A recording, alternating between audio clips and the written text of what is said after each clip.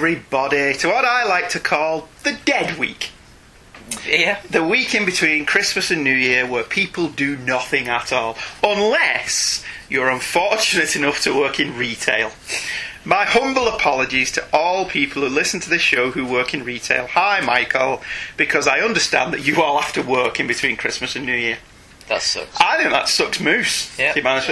Seriously, I think there should be a time where everything is shut. There should be a time where we get time off. We don't need to go to Asda every single day over the Christmas holiday. So I've also witnessed a Boxing Day sale as well, so... There's already a Boxing Day sale already underway. Oh. Yes, we're recording this on Boxing Day, which is the day after Christmas. It's my understanding America doesn't have Boxing Day. Do they not? No, I don't know. But what exactly is Boxing Day? Traditionally. The day we call Boxing Day. But traditionally, this is also a bank holiday over here. So we get Christmas Day off and we get Boxing Day off. Now, over the years, this has been corrupted by big business. Yeah. And now the Boxing Day sales happen on Boxing Day. But when I was a kid, they only used to start on the 27th, and people had 2 days off for Christmas, which is what I'm talking about. People should be allowed to have 2 days off. But anyway, so it's Boxing Day today. You'll be hearing this on the 27th of December. That's a quick turnaround, isn't it? It is. You're listening to Hey Kids Comics, because I haven't mentioned that yet. One would think we'd, after 2 years of doing this, one would think we would be able to introduce our own show. Well, that, and if you're listening to Hey Kids Comics, odds are you know. It may be their first time. And this is a special show for me, Andrew Leyland, and you, Michael Leyland, and you, Leyland, who is also joining us for this opening But they'd have portion selected to download Hey Kids Comics. Yeah, but it's free. Maybe they've just got download all free comics podcasts. Okay. And they've just got a big long list of comics podcasts, and they've now landed on us, and they're like, what are these two idiots talking about?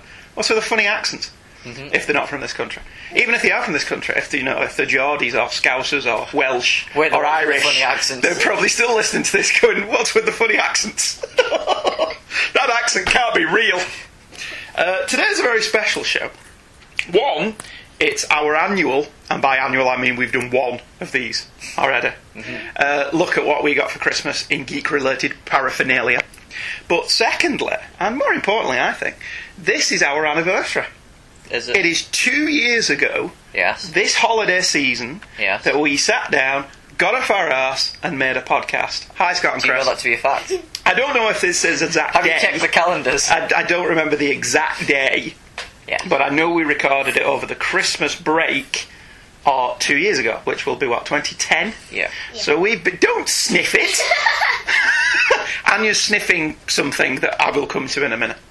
It's nothing rude. Or drug related. So it's 2 years this week somewhere that we've been doing this show. Let's pretend that it's the 27th of December. That was our anniversary. Okay. For the sake of symmetry. Let's pretend. Yes, so today is our birthday. That's the key to successful marriages. I forgot when our anniversary is, so let's make it today. So let's pretend. It seems perfectly acceptable to me. So we're going to look at presents that we've got. We've got a couple of Christmas emails from people that we want to have a look at, so thank you very much to those people that emailed in. We'll sort that in a minute. But first of all... Emails will be messed up. Yes, I know. Peek behind the curtain, we've already recorded the Avengers vs. X-Men episodes. Yeah. They're already done. Michael's editing them. This episode came about because we wanted to do it because they're fun. Yes. So we've no notes. We're talking out of our arse for most of that. But most of the also, no different to normal episodes, really. But also, as we've mentioned on previous episodes, Michael's had a lot of coursework to do, but he is also editing the Avengers X-Men episodes because it was his pick. So it was easier to record them so that he could edit them over Christmas when he doesn't have any coursework to do, and then put them up in January. Yeah. That makes sense to us, doesn't it? Does. Peek behind the curtain. Pay no attention to the man behind the curtain. Hello! Before we get to emails, and before we get to prezzies, which are plentiful this year, because my wife is lovely, and I love her, and I think she's wonderful.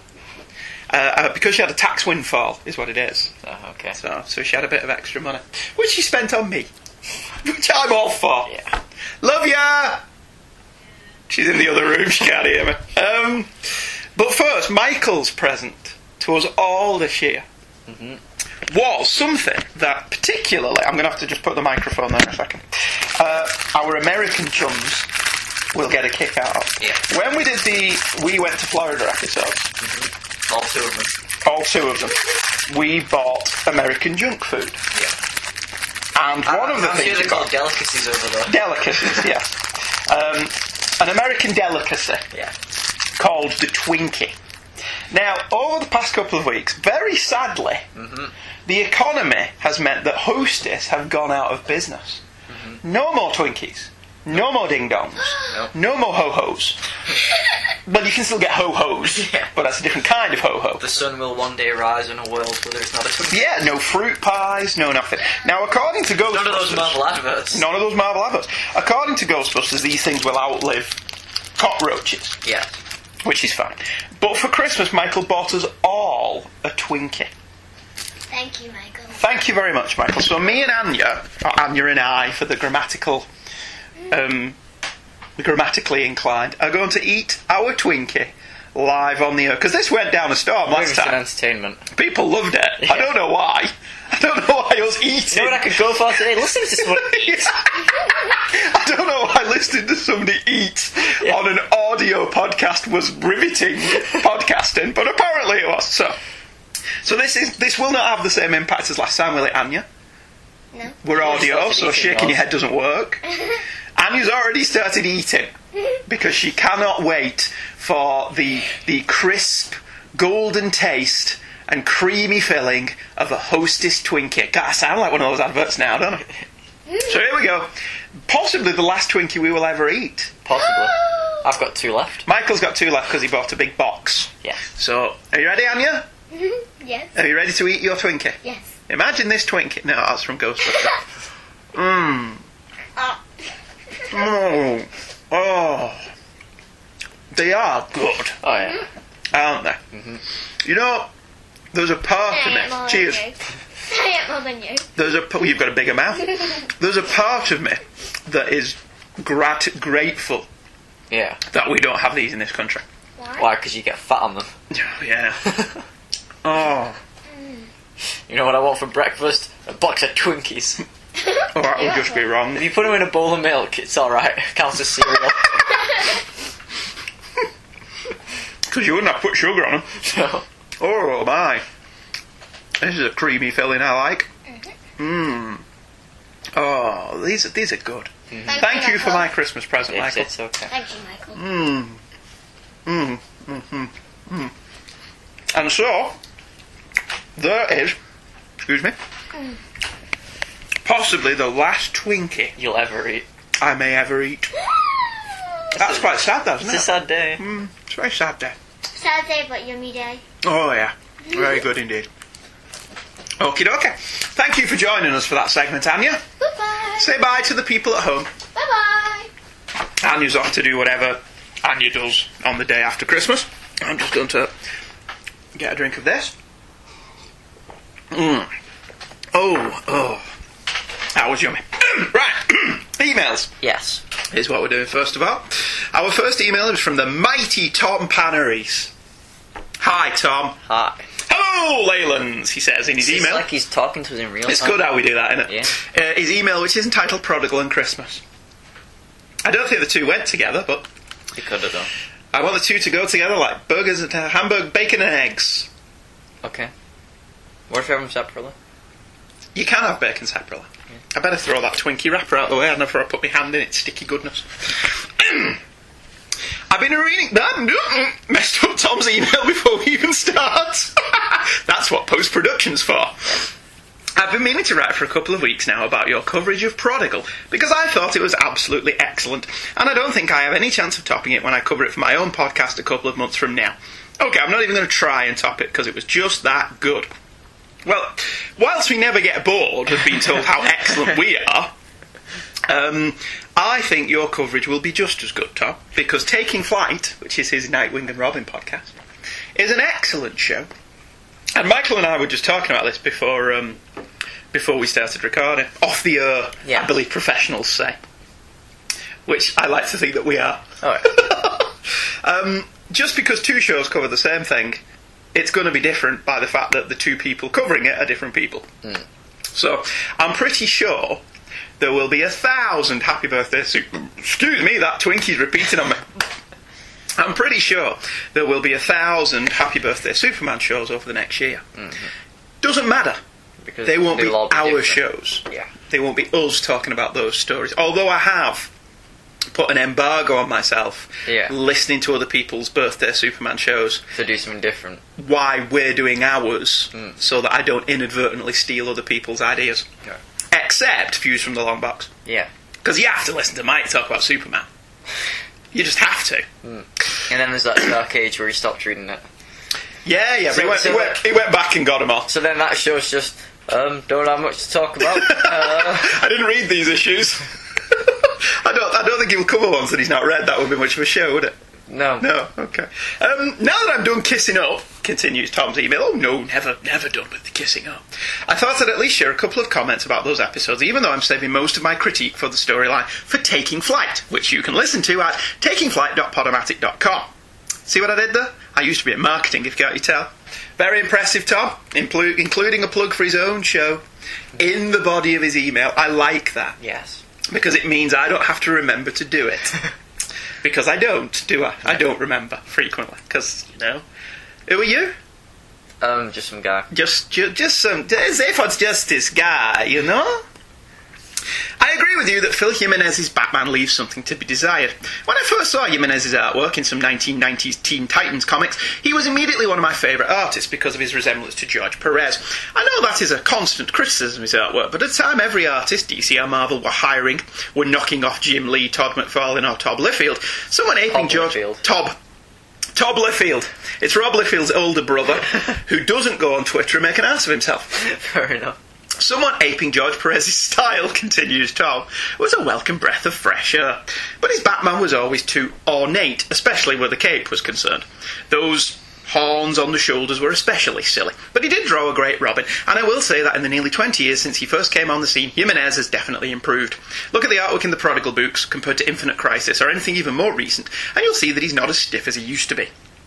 We like Phil Jimenez, don't we? We do. We liked him a great deal. Not sure about his new stuff. You know? No. Why not? Well, he did one short story for the Ghost Vertigo shorts one-off. And his story in that, it's... Did he write it? No, he just did the artwork. It's gone for the more...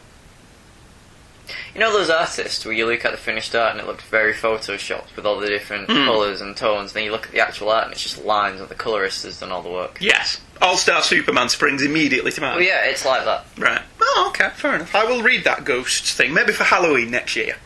We'll Some of it's cover good. that Vertigo. Some of it's not so good. Well, that gives us a lot to talk about, doesn't it? Yeah. Right, okay. You briefly mentioned Batman Year 2, continued Tom, as not being as memorable as Batman Year 1, and you're right, it's not. Despite art from both Alan Davis and Todd McFarlane, and a pretty solid story by Mike W. Barr, Year 2 was kind of forgotten in the wake of the game-changing origin story that was Year 1. In fact, it was so forgotten, even by the mid-1990s, that it was retconned right after Zero Hour, because Year 2 features Batman teaming up with Joe Chill to fight Gotham's former vigilante, the Reaper, an element of the storyline that really wasn't that necessary. In fact, I always felt that it was sort of shoehorned into what is otherwise a pretty decent storyline, even though it does look a little dated 25 years later. It was also, was it not, the inspiration for Mask of the Phantasm? Batman Year 2? There's elements of Year 2 in Mask of the Phantasm, I think. Yeah. I've not read Year 2 for a while, because as we mentioned, my problem with Year 2 is the artwork change is just so jarring. Yeah. Alan Davis and Todd McFarlane, if they'd got, like, what was his name? Alan Davis, Paul Neary. Yeah, if they got Paul Neary on his own, or Mark Farmer, Yeah. or Brian Hitch, somebody like that. I don't think Hitchy was drawing comics back then, but you know what I mean. Somebody whose style was similar, it probably wouldn't have mattered. But to go from McFarlane to Davis or the other way around was like whack, and you're like, what? So I've never read Year 2 as much as I've read Year 1. Plus Year 1 was quickly published in a nice handy dandy hardcover, which I have on the bookshelf. I think Year 2 was as well, but I don't think I ever bought it. Year 1, which is now being republished, but we're not allowed to buy it. Why not? Well, Oh yeah, David Mazzucchelli hates that new published version, doesn't he? Yeah. I can understand why. The paper stock in my hardcover, which is the first hardcover of Year 1 that ever came out, is lovely. Yeah. And his artwork looks really good on it. And then in the new one, it's all that shiny crap. And he's got a problem with the colouring as well, hasn't he? Because he originally coloured it, didn't he? Or did Yeah. somebody else colour it? I don't know. I don't remember. I know he has a problem with it because he posted on Twitter or Facebook or something, didn't he, that it looks awful, don't buy it. Which I'm sure hurt the bottom line in nowhere whatsoever. Now, on to your Christmas special, which was only last week. It was. Wow, we're turning this one around quickly, aren't we? Whilst listening, I wound up pulling out my copy of the Clerks Holiday Special and reading it along with the podcast. And I have to say, I had honestly forgotten how funny that book was. I remember buying it when it came out and read it at least a few times, but I have to say I've honestly soured on Kevin Smith in the past few years. I can't tell if I've gotten more mature, which isn't likely, or he's gotten less mature. He's gotten less mature, Tom, because I am completely 100% in agreement with you in what you say here. Clerks, Mallrats, Chasing Amy, and Dogma, and Dogma, even though they have their fair share of juvenile humour, are pretty well written and fun, but I still find myself able to rewatch them to this day, even if I still only have the latter two films on VHS. That was a video. I have videos. But most of the Clerks-related comic books haven't stood the test of time. The Bluntman and Cromit book was more stupid than it was silly, and the Chasing Dogma series, which was supposed to be the story of what happened to Jay and Silent Bob between Chasing Amy and Dogma, is quite groan-worthy at times. But the original Clerks comic book and the holiday special hold up very well. I think that's because Dante and Randall are not one-note, jokey characters, and Jim Mahfood is really able to get Smith's quick-witted and often lengthy dialogue across with quite a bit of skill. It's a very fun book and makes me long for the days when I look forward to each of his movies. Couldn't agree more. I always think with Kevin Smith, he swears far too much. Now, unnecessarily. I love a bit of Anglo-Saxon, as you well know. I think the swearing in Spartacus should be nominated for an Academy Award. Yes. Best swearing in a television show. Spartacus would win hands down, because some of that is just and then once fantastic. Spartacus goes off who's the award going to then? We'll get rid of it then. Yeah. But he's, like Michael just said, he swears unnecessarily. Yeah. He swears in that way that people, you know when people got like, and then I was like, and they say like while they're trying to think what to say next. So rather than say like, he swears. Yeah, he swears. Yeah. And secondly, his podcasts are very good. Fabian and Batman is great. Mm-hmm. Is it great because of him or the guests? Yes, because of the guest. And there are times when you're thinking, Kevin, shut up. Paul Dini's talking. Paul Dini's telling me something interesting about the production of the Batman animated series, and you're making some obscene, horrible sexual innuendo joke. Shut up! But, having said all that, Red State was a pretty damn good film. Mm. Yeah, it didn't seem like a Kevin Smith movie. Yeah. So it's worth watching for that alone. Has he gone for a change of direction Yes. now? It's completely... You would not watch that and think it was a Kevin Smith movie. Mm. None of his loyal coterie of actors are in it, with the exception of his missus. His missus shows up. But even then, you wouldn't recognise her. Yeah. And for the first half, it's some of the best stuff he's ever done. And then halfway through, it's like he watched Reservoir Dogs, and then went, let's turn this into a Tarantino movie, and he goes downhill there. Fair enough. But it's heartily recommended to prove that he still can do stuff that isn't just Kevin Smith. Anyway... Tom's email continues, Regis and Kathy Lee and Joy are Regis Philbin and Kathy Lee Gifford, who at the time this was written were the hosts of a very popular nationally syndicated morning talk show that is still on today. Although Kathy Lee left the show in the late 1990s, early 2000s, was replaced by actress Kelly Ripa, and then Regis retired a few years ago and was eventually replaced by former New York Giants linebacker Michael Strahan. The show is taped live every day and airs in most markets at around 10 a.m, so the fact that an old priest would be a big fan and would actually go so far as to get tickets for the show would be very accurate considering he's right in the show's target audience. But yes, it's a very dated pop culture reference. That explains a lot. Do you know what it sounds like? It sounds like This Morning, doesn't it? Yeah. We have a show over here called This Morning, which used to be hosted by Richard Madeley and Judy Finnegan, who were a husband and wife team. And it just sounds like the same show, doesn't it? They talk about women issues. I don't watch it. Like grease in the kitchen. Yeah. And cleaning those pots and pans after making dinner. Oh, that's a bit sexist. Thank you again for another great episode. You're very welcome, Tom. Thank you for listening. I hope that you and your family had a very Merry Christmas and wish you all the best for 2013. Best wishes, Tom. Right back at you, buddy. Thank you very much for emailing in. Mm-hmm. We had a great Christmas thus far. We did. Our next email is from Kenneth Laster. Big email of disagreement and controversy. Hey, Lay 1 and Lay 2 and other Leylands who may be around. Oh, well, there's nobody else now. No. But we'll pass that on to Anya. It's been a while to old references. Seriously, Michael, Eric Banner over Mark Ruffalo? I thought we could be friends, but if I were Andrew's son after the following statement, I would be disowned. I wouldn't disown you for your wrong opinion. Don't feel bad. I'm still going to say I'm not choosing Eric Banner over Mark Ruffalo. I'm just saying Eric Banner played Bruce Banner. No, he didn't. Mark Ruffalo didn't. No, he didn't. You're right, Mark Ruffalo didn't. Mark Ruffalo played Bruce Banner. No, he didn't. We're not getting into this argument again that basically consisted of me saying you're wrong, and you go, no, I'm not. I'm not. It's not great listening entertainment. Shall we just move on from that? Yeah, right. Okay. Oh dear, Ken's email continues. I'm not really a fan of Perez, Jurgens or Grummett. Well, we're going to have to move on from that email then. I'm only kidding. I'm sorry, but they aren't my cup of tea. I like Perez in his heyday, but I can't get behind Jurgens or Grummet, especially the recent stuff. They have a lot of cheekbones in their work, which just looks really strange to me. But then again, I love Kirby and Ditko, so I guess everyone has different tastes in art. Yeah, you will go a long way to find a bigger appreciator of Ditko than me. Okay. I love me some Ditko. Yeah, but Dan Jurgens, he is a bit... I like Dan Jurgens. I think he was a great Superman artist. Mm. Go on, what's your problem with Dan Jurgens? I don't have... It's just not your bag, man. Yeah. See, I think he's a great artist. And Kenneth's right, those cheekbones, man. Yeah.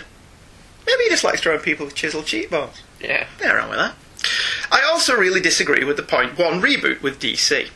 I think that the planned burning of DC would have gone through if that were the case. I feel like the continuity wasn't well developed, but people would see the from the start thing being an event and wouldn't last. There've been so many things built up, but I feel like the first 5 issues covering the first 5 years would have been a better option. Or going the Superman Action Comics route and having one book in the past and one book in the present. Not anymore.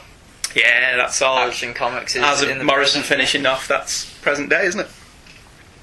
I thought we said that, so we don't disagree with you. I thought we'd said it would have been much better.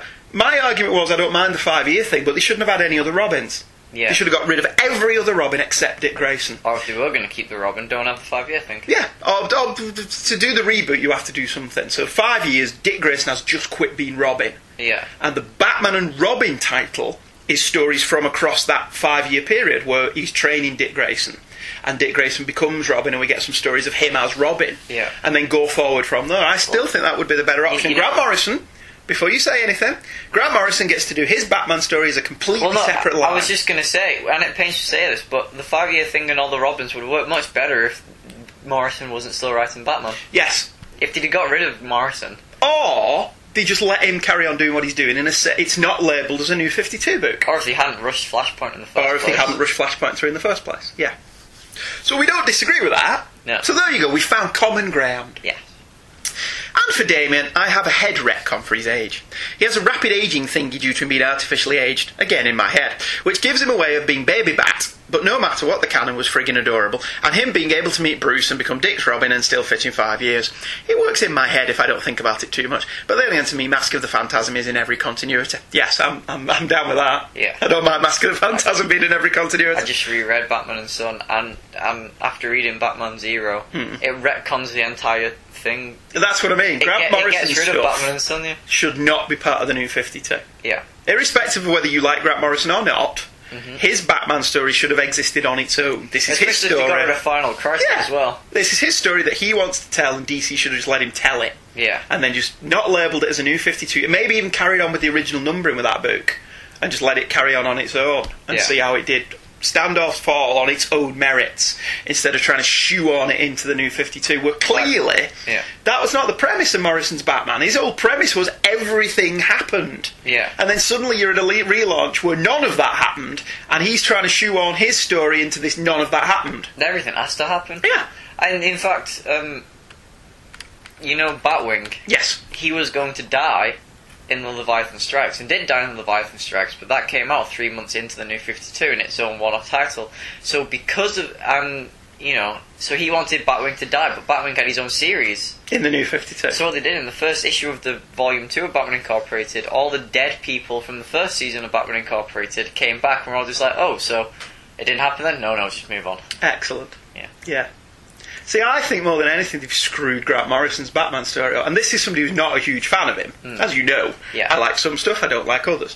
But I think they've really screwed him over with the new 52. Do you think this is why he's turning his back on It might be. DC? But, because everything has to happen for it to work. Yeah. I'm reading the early stuff now, and there's loads of it that is important later on.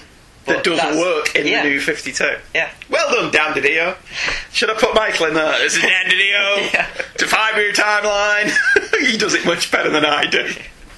But seriously, continues Kenneth, Baby Bat was the most adorable thing ever. As much time as I spent on the internet, I never came across the term pearl necklace, and research was awkward. Well, I would imagine that it was. Yeah. And that is definitely not a thing here. I didn't notice it, and now I'm ruined. Ruined! I apologise if this email is negative. Merry Hanukkah and Christmas, Kenneth Lasterboy. Well, it wasn't negative. We found places to agree. Yes. Which is what I think is great about comics. You like comics, I like comics. Let's It's like all comics. good. Let's like comics together, irrespective of which comics you like or don't like. Our final email for today is from Chris Keith. Hello, Chris. Nice to see you again. Hear from you again. You know what I mean. Mighty Leylands. I like the sound of that. It sounds like a football team, doesn't it? Yeah. Or a film. The Mighty Johnsons. Isn't that a TV show on Sci-Fi Channel? Don't know. I'd be a crap player if this is a football team. Yeah. This is simply called Prodigal. It came on Christmas Eve 2 days ago. Mighty Leylands 3 days ago. Yeah. Peek behind the curtain. Yes. Mighty Leylands. Hello, Chris. Prodigal, gents, Prodigal. I've been waiting on writing to find that burst-off spark of inspiration from this story. Those contentious points from the story that either rub me the wrong way or cause me to pause. My delay is magnified by the realisation that I just cannot find anything that I don't like about this story. I'm extremely biased, as I am a huge Nightwing fan, me as well, and this era of Batman was and is one of my favourites, so I am presented with 2 problems. 1. Like Andy's mentioned before, it's hard to talk about a story that you like. The easy ones are those books that you hate because you can rip them to pieces. Those that you love, well, you just have a brief remembrance and you're done. It's not to say that this is a perfect book, and I would argue that I like Scott Snyder's detective run as a better interpretation of Dick Grayson as Batman. We've not read the Scott Snyder detective stuff he did before Batman. Me off. By Jock? Yeah. Really? Yeah. Right, okay. He's not my bag, man. Stephen Lacey, hi Stephen, says it's really good. Yeah. And I trust Stephen's opinion for the most part. So I will have to give that a read. And it does seem to drag for a bit, continues Keith, but I don't care. I loved it. I'd waited and waited for Dick Grayson to take over as Batman, and this story was finally his time in the spotlight. I used to reread this story at least once a year, and I may have to get back to this era in my reading. I'm currently rereading Nightwing. Chuck Dixon goodness, so good, and I can't get enough. We have got all of the trade paperbacks of Chuck Dixon's run on Nightwing, haven't we? All of them. Yes, they only did 7. Thought we were missing something. No, we've got all 7 of them, and we've got Nightwing Year 1. They never finished off his run in trade paperback. And I'll be honest with you, I don't like the Greg Land ones as much as the Scott McDaniel ones. Yeah. So I don't think I've ever been really that bothered. But I love Dixon's run on Nightwing. I may have to break down, continues Chris, and finally read Robin as well, as I've heard extremely good things about it, but I only picked it up here and there in the 90s. Problem number 2, any phrasing must be carefully written when discussing one's admiration for Richard Grayson. I cannot say I like Dick, or I love Dick, or Dick is my favourite when referring to a character named Dick. Yes, I have suddenly regressed to the 5th grade. But come on, if you heard someone say any of those out loud, you would laugh yourself silly. As I've just proven. I look forward to this year's Christmas episode, and I hope your family and friends have an excellent Christmas and New Year. Take care, and thank you for putting out such an excellent programme. Merry Christmas, Chris Keith. P.S. The Bon Jovi singer was absolutely hysterical, and I'm fairly certain the people who drove by as I was running must have thought that I was an escaped mental patient from laughing out loud. Thank you very much for that. We enjoyed the Bon Jovi stuff. We did. We enjoyed that immensely. Shot through the heart, and you're too late. Did he ever do a... Do you know what I listened to on Christmas Eve? Oh, I know what you listen to on Christmas Eve. On Christmas Eve, I write a story every year for the kids. This is for the audience. You know this, obviously. As you know, yes. I will preface that with and then give exposition like they do in badly written stories. And this year, this was the 5th year that I've written a Christmas story to read to the children on Christmas Eve. And while I was writing it this year, I listened for the first time to the Star Wars Christmas album. Yeah. It was the awesome... You don't agree, do you? I don't. Why do you get a Wookiee when he's already got a comb? Genius. Absolute genius. So, yes, so I've listened to podcast and laughed. Yeah. And while running, it's not easy. You can't do it. Anyway, that's it for email. So thank you very much to all the people. How does that tie to Bon Jovi? Bon Jovi is on. Sorry, yeah. Oh dear God, I'm crap. John Bon Jovi is on Star Wars, the Christmas album. He sings on that album as a 17-year-old boy. Oddly enough, the track that he sings on is not on his greatest hits. Really? I find that very, very odd. Okay. Anyway, we'll be right back after I have plugged Michael Bailey's upcoming Celebration of a Legend for Views from the Long Box, where he's doing The Year of Superman. because it's the big guy's 75th birthday. Yeah. And we're ripping him off by doing 6 weeks of Superman, or 7 weeks of Superman, whatever it is, at some point. So listen to this, get excited by it, and we'll be right back with what we got for Christmas.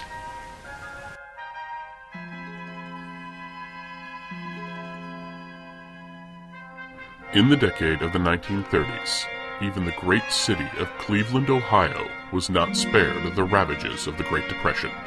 In a time of fear and confusion, a character emerged that would entertain and inspire millions of children and adults alike.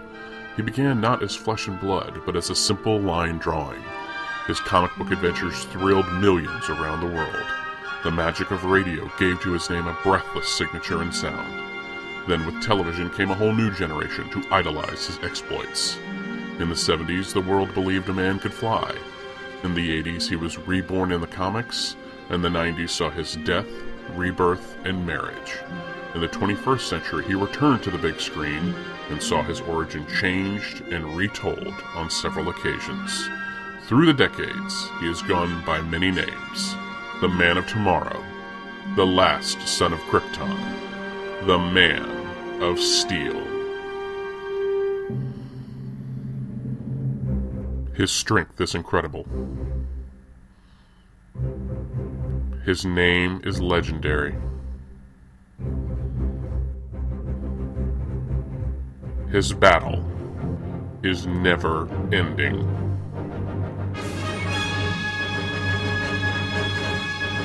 Faster than a speeding bullet, more powerful than a locomotive, able to leap tall buildings in a single bound.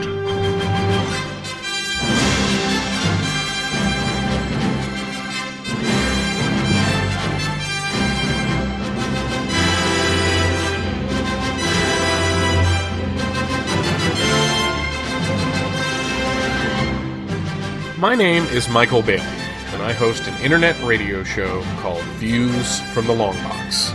Superman is my favorite character of all time, and in 2013, he is turning 75. Because of this, a large portion of the episodes this year will be about the Man of Steel, in a series I'm calling Superman at 75, the celebration of a legend.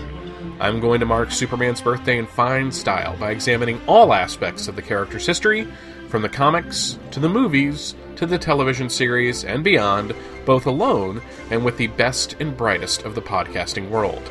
It may not be every episode, but the bulk of views in 2013 will be all about the Man of Steel.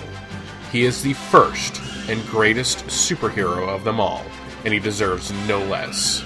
Superman at 75. The celebration of a legend. A series within a series, and the biggest birthday card a fan can give his favorite hero, only at Views from the Long Box. Views from the Long Box is a Fortress of Baileytude production. New episodes drop every other Tuesday over at www.viewsfromthelongbox.com, and for this series, over at www.supermanpodcastnetwork.com. And we're back. That's exciting, isn't it? It is. As we've mentioned, this is our annual Let's Look at What Geeky Gifts We Got for Christmas episode. Mainly because we couldn't be bothered doing notes on anything over Christmas, could we? Nope. So, I got a number of books this year from my lovely wife, who is the awesome. I think I've already mentioned that. I think you might have. The first thing I got was an annual, an Amazing Spider-Man vintage annual. Now, I've bored people many times before with how annuals are a tradition in the UK at Christmas. Annuals still sell in the region of 50,000 copies at Christmas time. I was reading an article just the other day about annuals and how they're still popular. Yeah. But this year, I've not got an annual for a long time, because by and large, they did go a bit more kiddified. And you've also got to accept that I was a kid. Yeah. And they were coming out, so that was perfectly okay. But they were also printing stories that I've got now, so there didn't seem any point getting them. However, this year, Panini published a special vintage annual for The Amazing Spider-Man, celebrating his 50th anniversary edition. The cover is The Amazing Spider-Man. It's glorious hardcover. It's brilliant. It's lovely. It's got 3 different images of Spider-Man on, 2 by John Romita Jr., one by Gil Kane. One of them is from Amazing Spider-Man 100. That shot of Spider-Man. No Ditko. No Ditka on the cover, oddly enough. Sense is made. How many hints did I drop at Mum that I wanted this? A lot. Quite a lot. The back cover has a Romita Senior image of Spider-Man swinging, and then Ditko images of Dr. Octopus, the Green Goblin, the Lizard, and the Sandman. They look like they are primarily from those pages that you'd be used to do, introducing the adversaries. Yeah. And they would give you biographies of the adversaries. The precursors to Who's Who. For some reason, the background on this is shots of Thor and Wolverine and the Silver Surfer. I didn't quite understand that, but whatever. It's a gorgeous, gorgeous, oversized hardcover that I needed to have because it celebrates Spider-Man's 50th anniversary.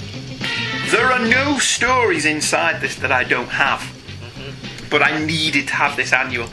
The inside cover is the recolouring of Amazing Spider-Man Fantasy 15's cover by Kirby and Ditko, recoloured by Dean White, which adorned the cover, I think, of the reprint of recoloured version of Amazing Fantasy 15 and Amazing Spider-Man 1, which I have.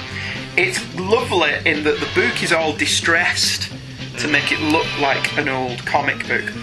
It contains an introduction by Stan Lee, which seems new, but doesn't have any new information in it, although it has a wonderful John Buscema Spider-Man with Since 62 in the background, which I would love as a t-shirt. Yeah. Because that was great. Then the reprint of Amazing Spider-Man Fantasy 15, which again, there's nothing in this I don't have in the omnibus.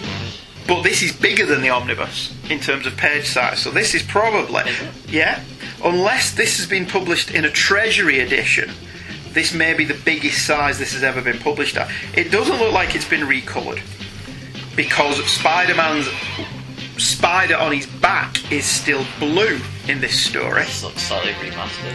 As it was in the original story. And in subsequent reprints, they changed that to red so it fit with the rest of the series. Spider-Man's still got his pupils. And Spider-Man's still got his pupils when he confronts the burglar. Then How Stan Lee and Steve Ditko Create Spider-Man, which is obviously from Amazing Spider-Man Annual number 1.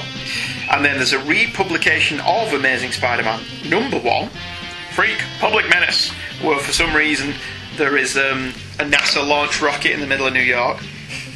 And then versus the Chameleon. So all of Amazing Spider-Man number 1 is reprinted in here.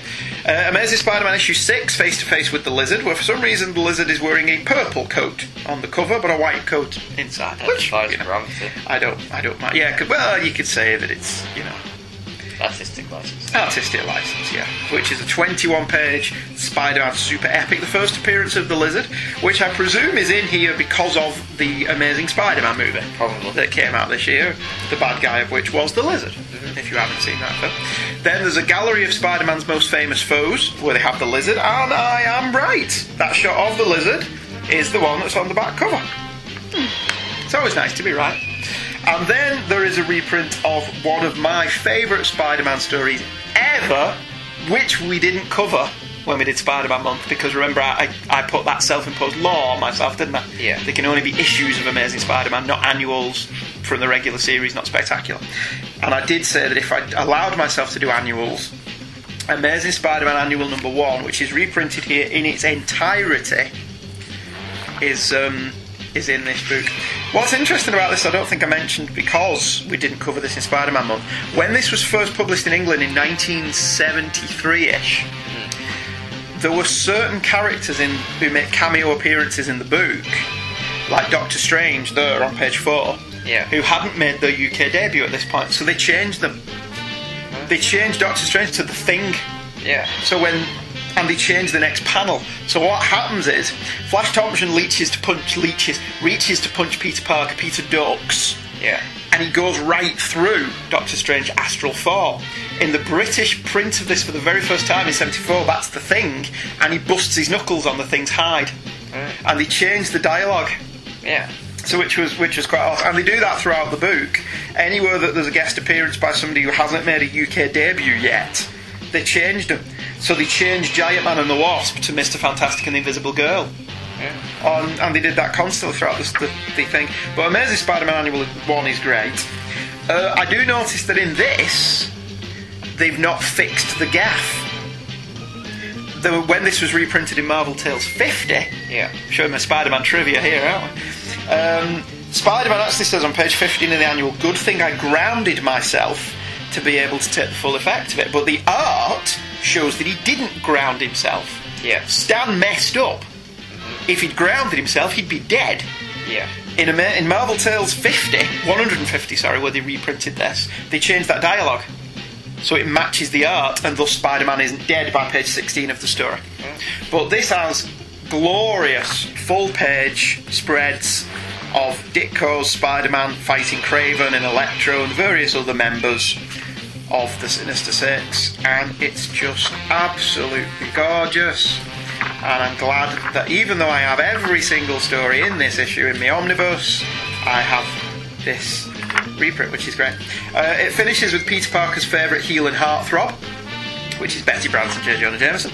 The Secrets of Spider-Man, explaining how he got his powers and how his webbing works and all of that gubbins and how much he can lift, which puts lie to the statement that Ditko only ever drew a lean Spider-Man. Because he's quite muscular on those panels, isn't he? How his web shooters work, his spider sense, which is awesome. Explaining to the more dense readers who were writing in saying, why does Spider-Man have lines around his head when his spider sense tingles? As a kid, did that ever confuse you? Not really. And then they've got Because another I one. always knew that when it happened. Yeah, it's his spider sense. Yeah. And it's like, do the other characters in the story not see this? No, they don't. And then there's another panel where they've got the half Spider-Man face, half Peter Parker face, again explaining... Yeah, do the characters see him when he's walking around as half Peter, half Spider-Man? No, they don't, do they? And then how his lenses in his mask work and all of that stuff. Then there's a Peter Parker's house, where you get... Stan would do these cross-sections in Fantastic Four of the Baxter Building and everything. I don't think we ever got something quite as mundane as Peter Parker's house, which is just a house. It's not like he's got a tunnel underneath it like Superboy had to his lab. Secret Spider-Man. Yeah, so he could get out of the house without people seeing him and stuff like that. So, Peter Parker's classmates were Flash Thompson showing off his muscles, and everyone's going, "Oh, Flash!" Apart from Liz Allen, who was going, "Peter Parker's sexier." And then there's Matt Smith's in it. Yes. Matt Smith is underneath Flash Thompson's armpit, going, "God, what a smell." There's a gallery of Spider-Man's most favourite foes, the Burglar, the Sandman, the Vulture, and Dr. Octopus, and then the annual comes to an end. And that is awesome. And I love that annual because not only is it the first annual I've got in years, it is simply fantastic. Do you want to go next, Michael? Alright then. What I got for Christmas this year is, if I get it, All I got for Christmas is poo. is... Well, that was very good, that. I know. The 2012 San Diego Comic Con Alex Ross sketchbook. Did Signed. Yeah. Signed by Alex Ross. I was going to say, it wouldn't be signed by Joe Blow. That'd be no good, would it? Who got you that, Michael? It's a guy. Just some guy. I do a podcast with him. Yeah, show up every week and do a podcast with him. I don't know who he is. I just invited him in one day. So, should we do a podcast? And he went, okay. What's one of them? You got any beer? Talk us through the Alex Ross 2012 San Diego Comic Con sketchbook. Yes. Which is signed by Alex Ross. Which you bought me. I did. Yes. On the inside cover is a painting of someone. On the next page is a painting of Batman. It's a pencil. It's a painting. Is that watercolour? No, it's just painting. No, it's very good. Yeah. I like it a lot. Sketches of the Shadow. I've seen that one before. Wasn't that in Marvels? Probably. There's a double page spread now of all the Marvel characters. Yeah. Which I think is in Marvels. Just some Teen Titans. designs from Rough Justice. Are they all from Rough Justice? Yeah. That's the designs for the Justice series. Right. This page is awesome. Yes, the Star Trek stuff. There's 3 different penciled images and then a full page penciled Star Trek one of Kirk, Spock and McCoy. Proper Kirk, Spock and McCoy, not the new Pretenders. With the Enterprise. Yeah. The proper Enterprise. The proper Enterprise, not the crappy one that looks like it's too back heavy. Some more stuff from Rough Justice. The pencil stuff's better than anything else. Yeah. I like the pencils. But we've established that on the show before, haven't we? Kirby Genesis stuff. Yeah. The Spider.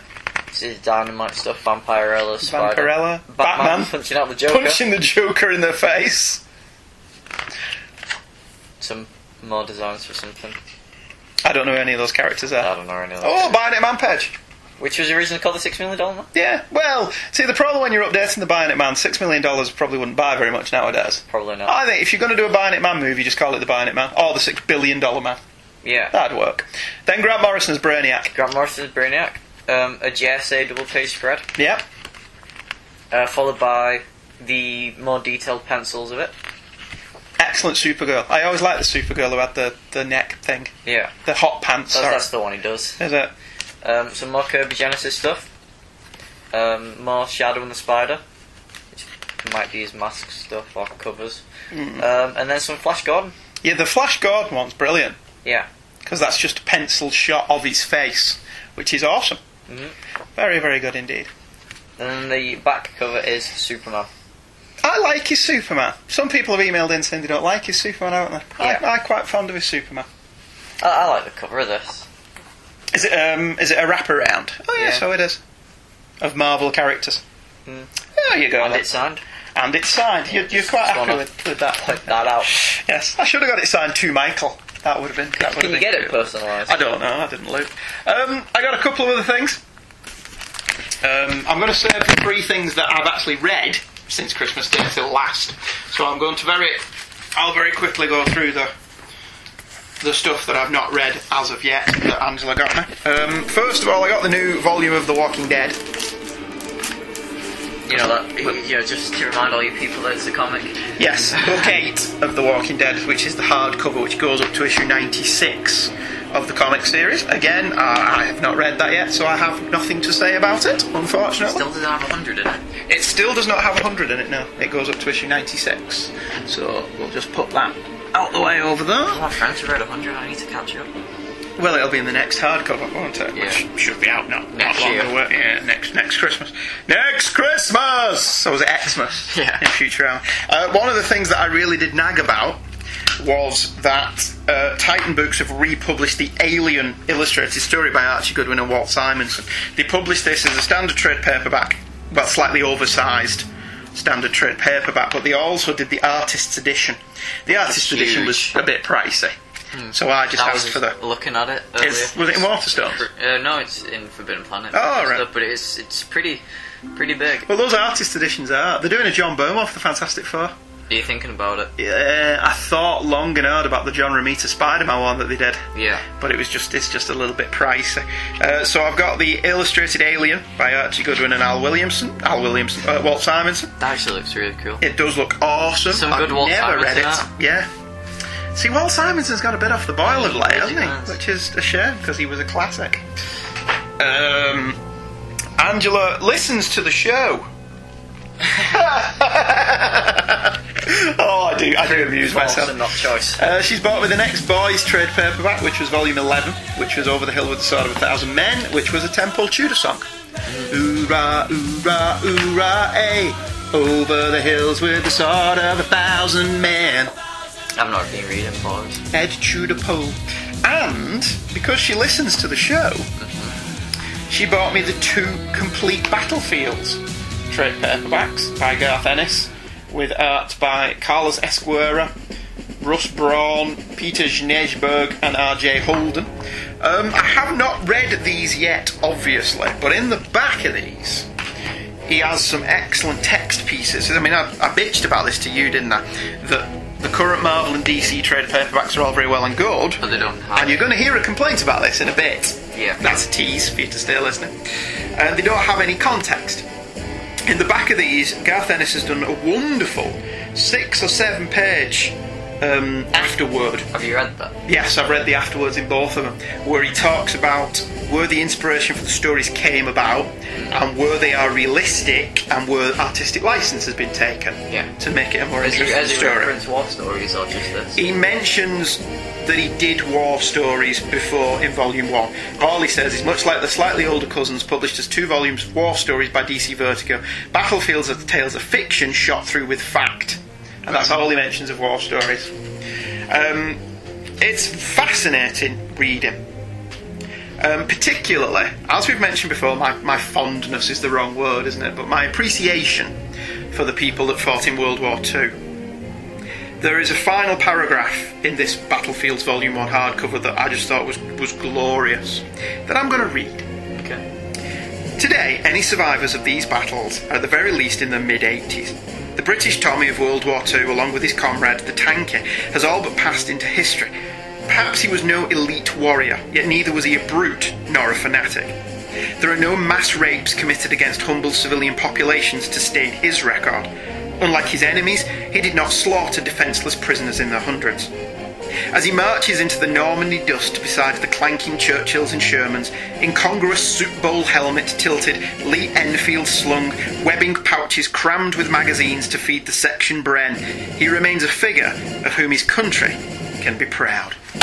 I just love that last panel. Yeah. That last paragraph. So well done, Garth. I'm looking forward to reading that, because if you listen to the shows that we did on War Stories, you'll know that we thought they were fantastic. Mm-hmm. And we did, didn't we? I'm going to let you go through all your stuff in a minute. Alright. But do you want me to do my bits? And then we can talk about the stuff we've actually read. Yeah, okay. Alright, so very quickly, Angela bought me Star Wars Red Harvest by Joe Schreiber. Very funny. Which was, yes, very, very clever, which was the sequel to Death Troopers, which was an excellent Star Wars novel. Which basically was it an excellent Star Wars novel, or was it an excellent It was an excellent novel in the Star Wars universe, right. Yes. It didn't need to have Han Solo in it. Yeah.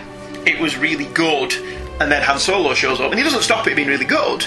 It still is really good. He just doesn't make it any better. It didn't need to be Han Solo. It was working as a zombie Star Wars novel on its own. It didn't need a familiar character in it. But this one doesn't seem like it has any other familiar characters in it, so I'm looking forward Probably to... because now he knows the first one was successful. Yeah. Now he knows the first one succeeded. If you have a look at the dramatis persona, there is no one in this I recognise from any of the other Star Wars novels that I've read. So I'm looking forward to reading that. That's very exciting. I got By Your Command, the unofficial... silent voice. The unofficial and unauthorised guide to Battlestar Galactica Volume 1, which covers the original series in Galactica 1980. Does Volume 2 cover the Volume 2 will cover the next, the reimagined Battlestar Galactica.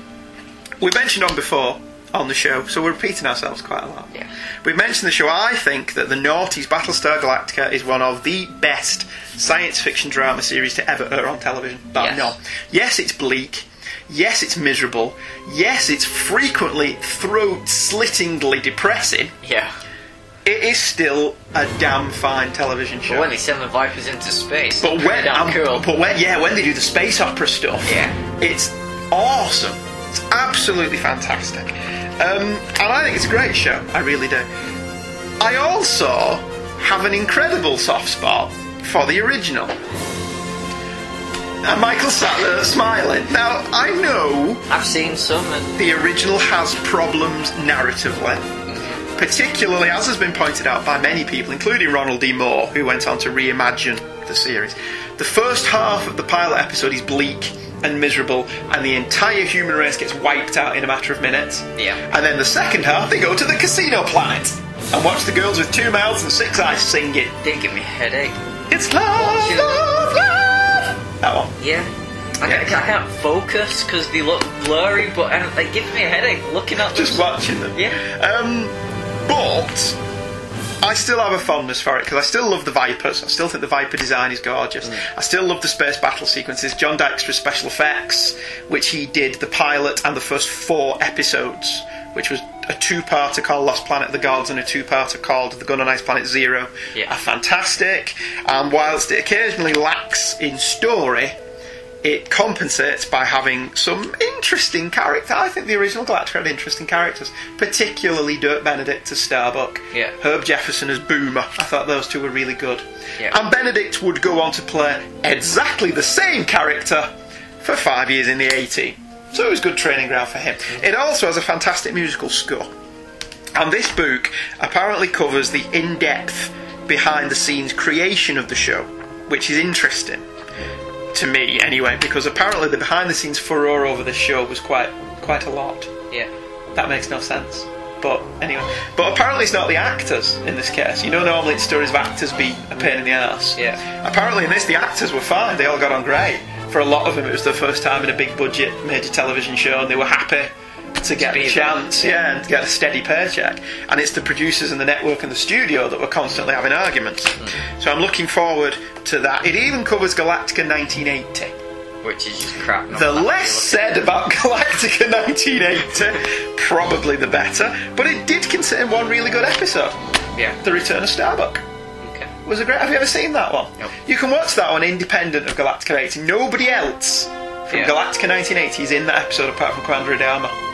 And what it is, it's Starbuck crash lands on a planet and they do enemy mine. He crash lands on a planet with 2 Cylon starships, what do they call Cylon Raiders? Yeah.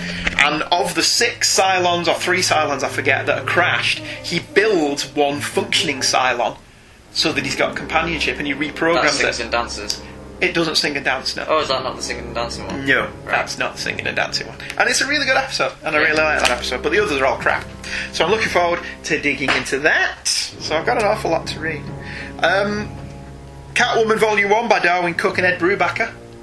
It's awesome. Again, I've not read it yet, but it publishes Selina's Big Score, the Detective Comics issues that bridge the gap between Selina's Big Score and then the first 9 issues of the Catwoman series that Ed Brubaker wrote.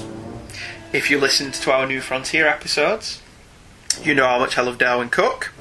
And I like that this is a Catwoman that knows how to zip her top up. Yeah. Wow, she's not going to be smacked in the face whenever she jumps off a building. Well, this Darwin Cook is classy women. Yes. And I like the 60s look to that cover, where there's a band of light across her eyes. They do that all the time in Star Trek. Going back to what I said earlier, I have a bit of a complaint. Angela bought me the complete Denny O'Neil, Neil Adams, Green Lantern, Green Arrow run, which is easy to mock. Denny O'Neil Adams. Yeah, nowadays. Because it is a bit simplistic in a lot of places, but it's groundbreaking comics. My problem with this, there is no forewords or afterwords or context given to the stories. And I think more than anything, this volume would benefit from that. Yeah. Because, Put it in context, to give you a context as the reason of why some of the dialogue is overblown, and why it's a bit heavy-handed in its approach to drug use. This was the first time it was done, by and large, and so it should be given a pass for that. Because a lot of what it covers isn't really important anymore, really. No, it's not. It's all stuff that has been done, and probably done better, since. But Neil Adams' artwork is gorgeous in it, all the way through. And with context, it puts it in its proper perspective in the history of comics. But what annoys me is that there is no reason for that stuff to not be in here. When DC published this as a 2-volume set back in the 80s and 90s, it had forewords explaining the context. When they republished it as a 6-issue mini-series in the late 1980s, which Adams did new covers for, which are in this book, each of those issues had new introductions. Why not just republish all that stuff and give you the definitive Green Lantern, Green Arrow collection? That's irked me. Well, here's why. You see that logo at the bottom right corner? Yeah. New DC logo. New DC logo. New DC. Basically, they've just thrown it together to make some extra money. Yeah. Which, I mean, it's nice to have it all in one place, because I do like these comics. But if you're going to re-buy something you already got, you want... Well, I don't have half of them. Yeah. But I would have liked the forewords and the afterwords that were in the original 6-issue mini-series reprint and the original trade paperback print to be in this volume to give you a complete collection. But I'm looking forward to reading all that because they're awesome. Yes. What else did you get, Michael? What else did I got? Batman the Black Glove, the deluxe edition. Who got you that, Michael? You got me that. Which covers Grant Morrison's first couple of story arcs, which were first published in Batman 655 to 658, 663 to 669, 672 and 675. What was the missing issues? I have no idea. Resurrection of Ra's al Ghul. Yes, right. It was. Which covers Batman and Son, The Clown at Midnight. I liked The Clown at Midnight. Yes, it was good. The Three Ghosts of Batman, the 666 issue, The Black Glove, and Joe Chill in Hell. And that's all in that one volume. That's it, there's not even any extras in Again, there's no extras in this one, despite being a gloriously expensive hardcover. Yeah. Is there not even any sketches? There is the first 5 pages of Batman R.I.P. in there. unnecessarily. Right. There's The variant covers. well, that's not even. That's just going with the pattern.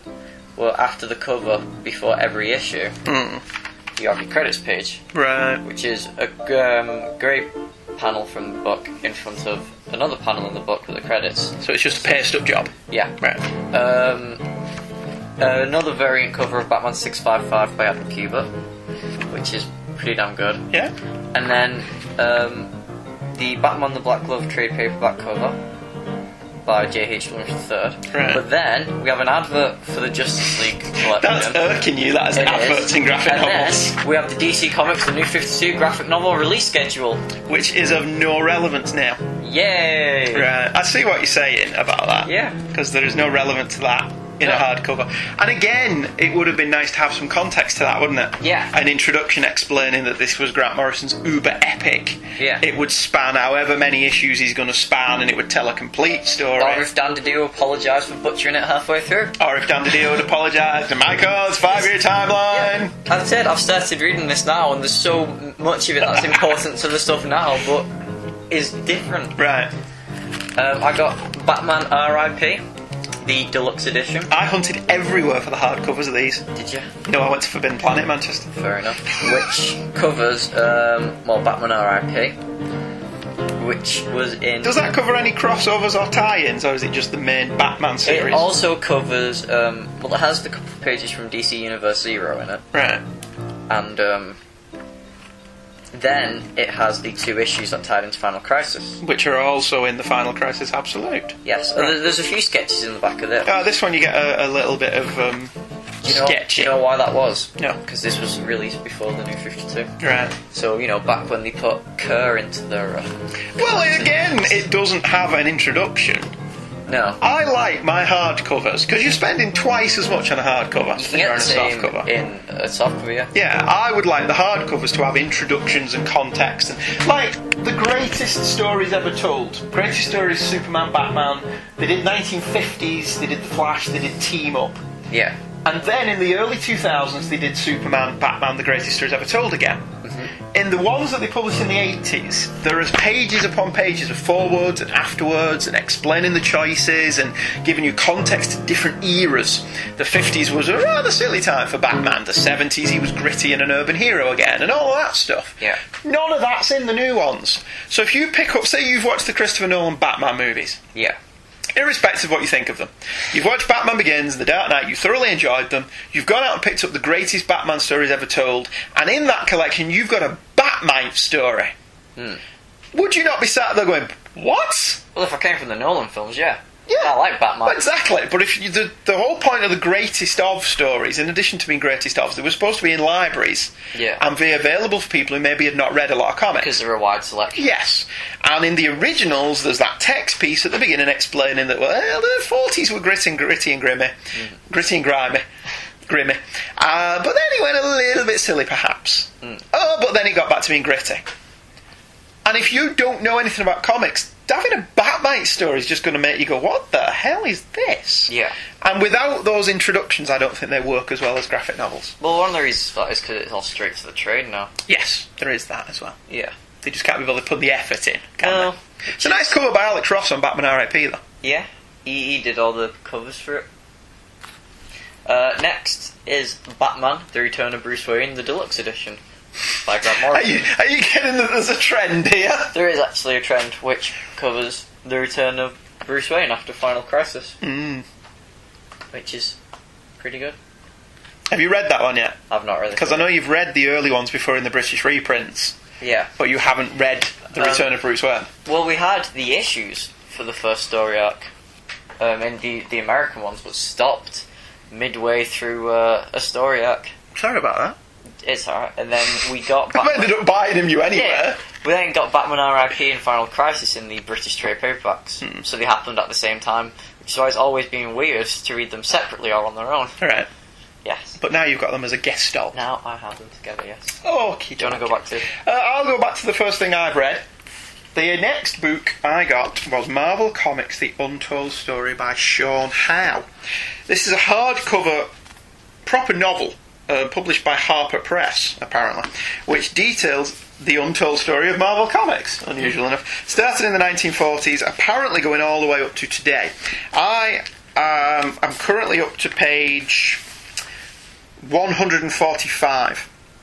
And we've gotten into the early 70s at this point, where Jim Starlin and Steve Englehart and Steve Gerber and all that lot have started coming in and making Marvel slightly more psychedelic.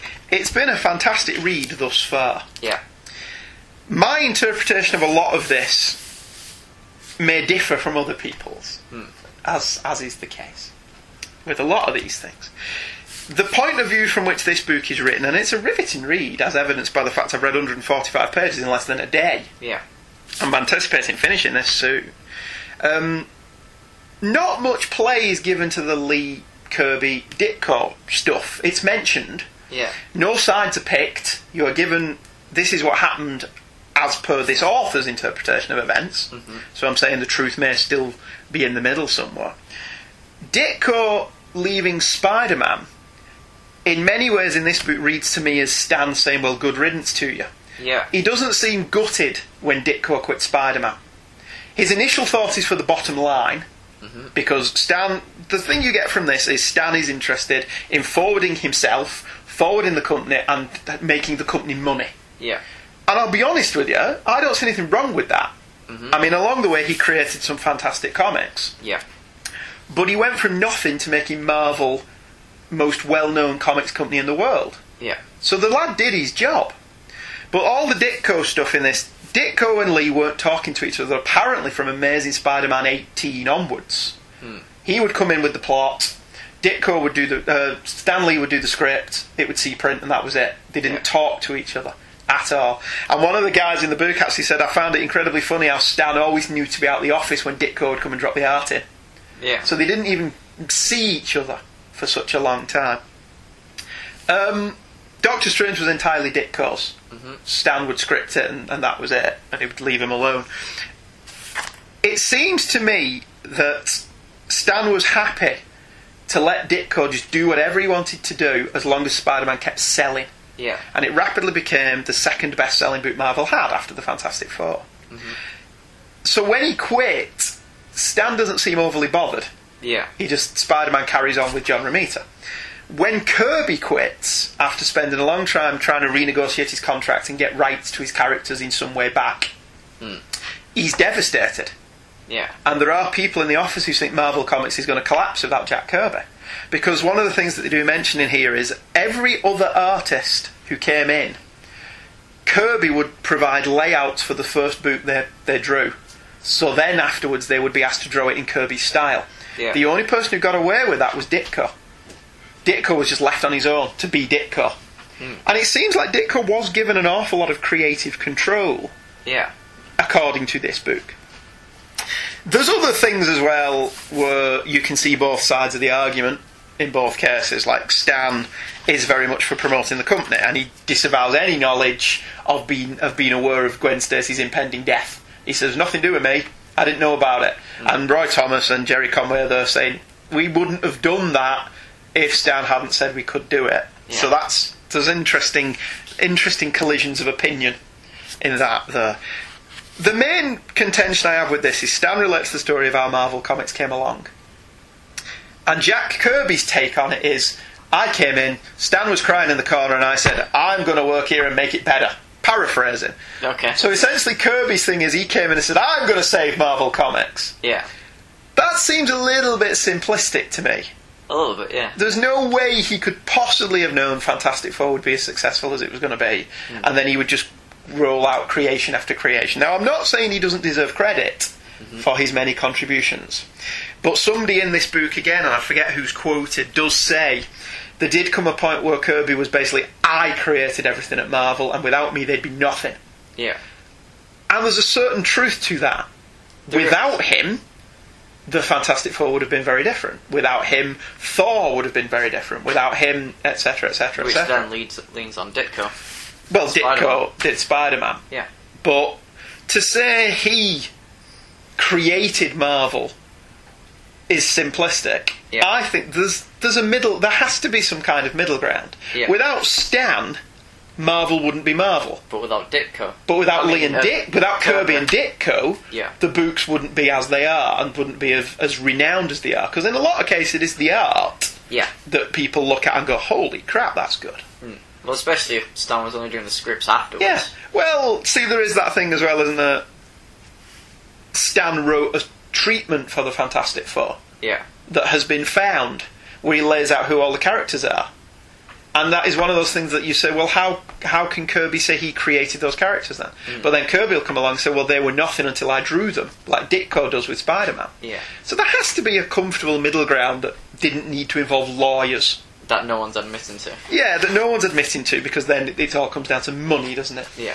And it does seem that Marvel Comics is frequently owned by people who don't know what the hell they're doing. Yeah. And Stan just ploughs along regardless. Because there's any number of times in this so far Stan's wanted to quit comics. Yeah. And been pushed back in. So that's Marvel Comics The Untold Story by Sean Howe, which I heartily recommend. Just put that over there because it's an interesting tome. You started reading Super Gods, aren't you? Which yes. is essentially the same. And I started reading Super Gods by Grant Morrison as well. Yeah. I read the first couple of chapters of that. But that's primarily about the characters. He doesn't really get into the business side of it, does he? He does to an extent. Does he? Later on. Like, he's covered how the Siegel Schuster stuff, and he's covered how Batman came along. Yeah, he covers. He's not got a lot of time for Bob Kane. Yeah.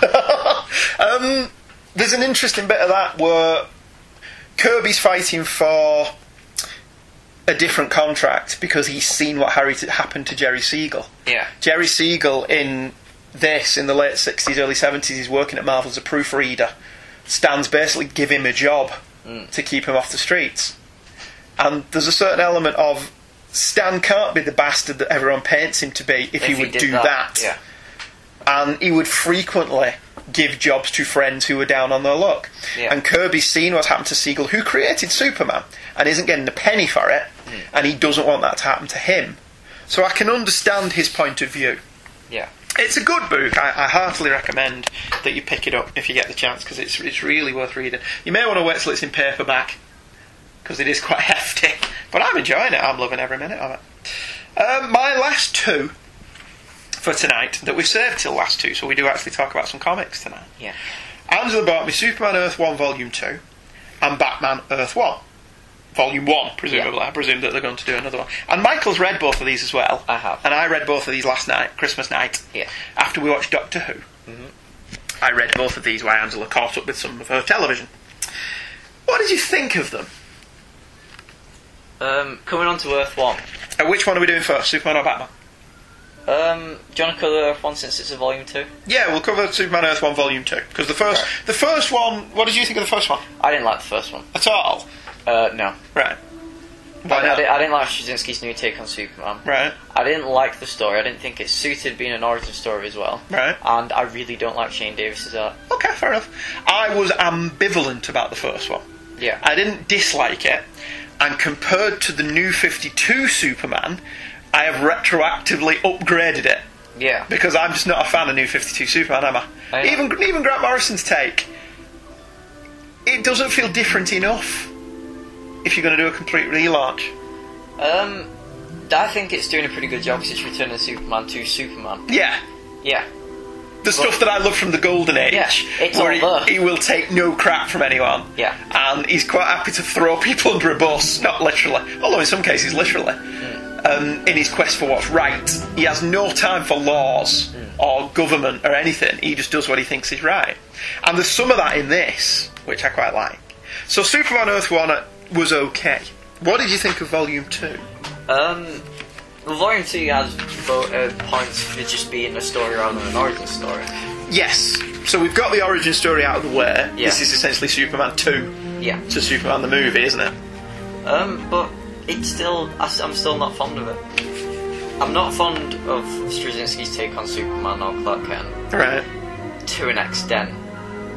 He's more relatable in this. He's more of a person, you know, instead of other takes on Superman. Yeah. But I'm still not enjoying it as much. Right. And Shane Davis's art is just not my bag, man. Alright, fair enough. I liked this one much more than I liked the first one. Like you said, this one worked much better as a standalone Superman story. Yeah. I always liked the Parasite as a villain. I know there are some people who don't like the Parasite, but I think the Parasite's a great villain for Superman. Because you've got somebody there who essentially, if he touches him, he takes all his powers. Yeah. So Superman's got to figure out a way to take him out without touching him. Now, you know you've got your super breath and all of that stuff that he could use. But there's always the thing in him telling of first in meetings with Parasite, Superman doesn't know that that's how it's going to go down. Yeah. So Parasite is able to touch him in the first meeting, and therefore he drains some of his powers. And I always like that. I like the Parasite. I think the Parasite's great. I'm not too fond of Lois Lane looking like Jennifer Carpenter in the first volume. That took me right out of the story. Do you know who Jennifer Carpenter is? No. She's the actress who plays Dexter's sister on Dexter. And in the first issue of this, Shane Davis was so obviously using photo reference of Jennifer Carpenter for Lois Lane that every time she appeared it took me out of the story. I don't want to see a Lois Lane that looks like Jennifer Carpenter. I want to see a Lois Lane that looks like Lois Lane. Yeah. I'm not saying she wouldn't be a good Lois Lane in any live action version of Superman. She probably would be. But I don't want to look like that in the comics. He's toned that down a bit in this one. Yeah. She doesn't look as much like Jennifer Carpenter in this, so I was able to buy it. I quite like the costume. The ever-changing costume. Yeah, although I still don't like all those lines on it. Yeah. It's like he's got two patches on his inner thigh. What are they for? What does he need them for? Well, another one of my problems with Shane Davis is everyone changes every time they're in it. So I liked that, and I liked the Parasite storyline. My main problem with issue 2, with story 2, was 1.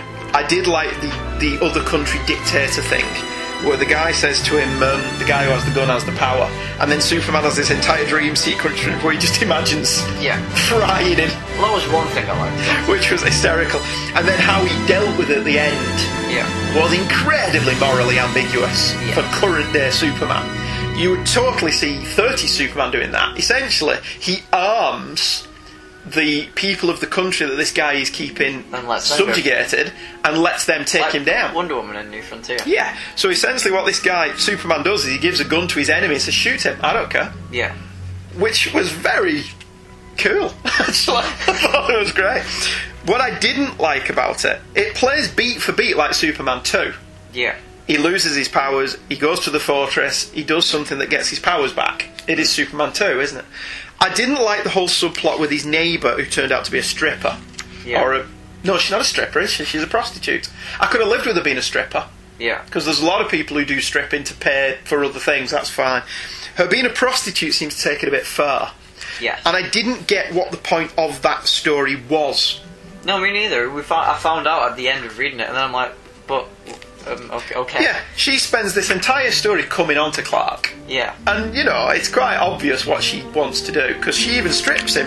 Yeah. When he turns up at her apartment with beaten up because he's lost his powers, she takes all his wet clothes off him because he's soaking wet through because it was pouring down.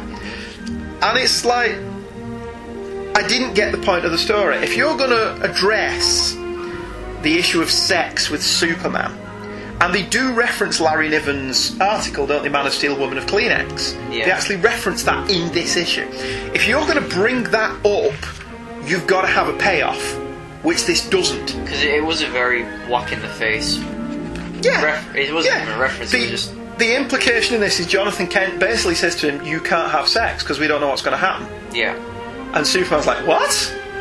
And he misses his opportunity when he's got no powers, which was funny. I'll give him that. That was a funny scene. But to me, if you're going to write a story that asks the question, then you should answer the question. Can he or can't he? Rather than just bring it up and then drop it. If you're going to bring up the question and then do nothing with it, what's the point of bringing it up? Yeah.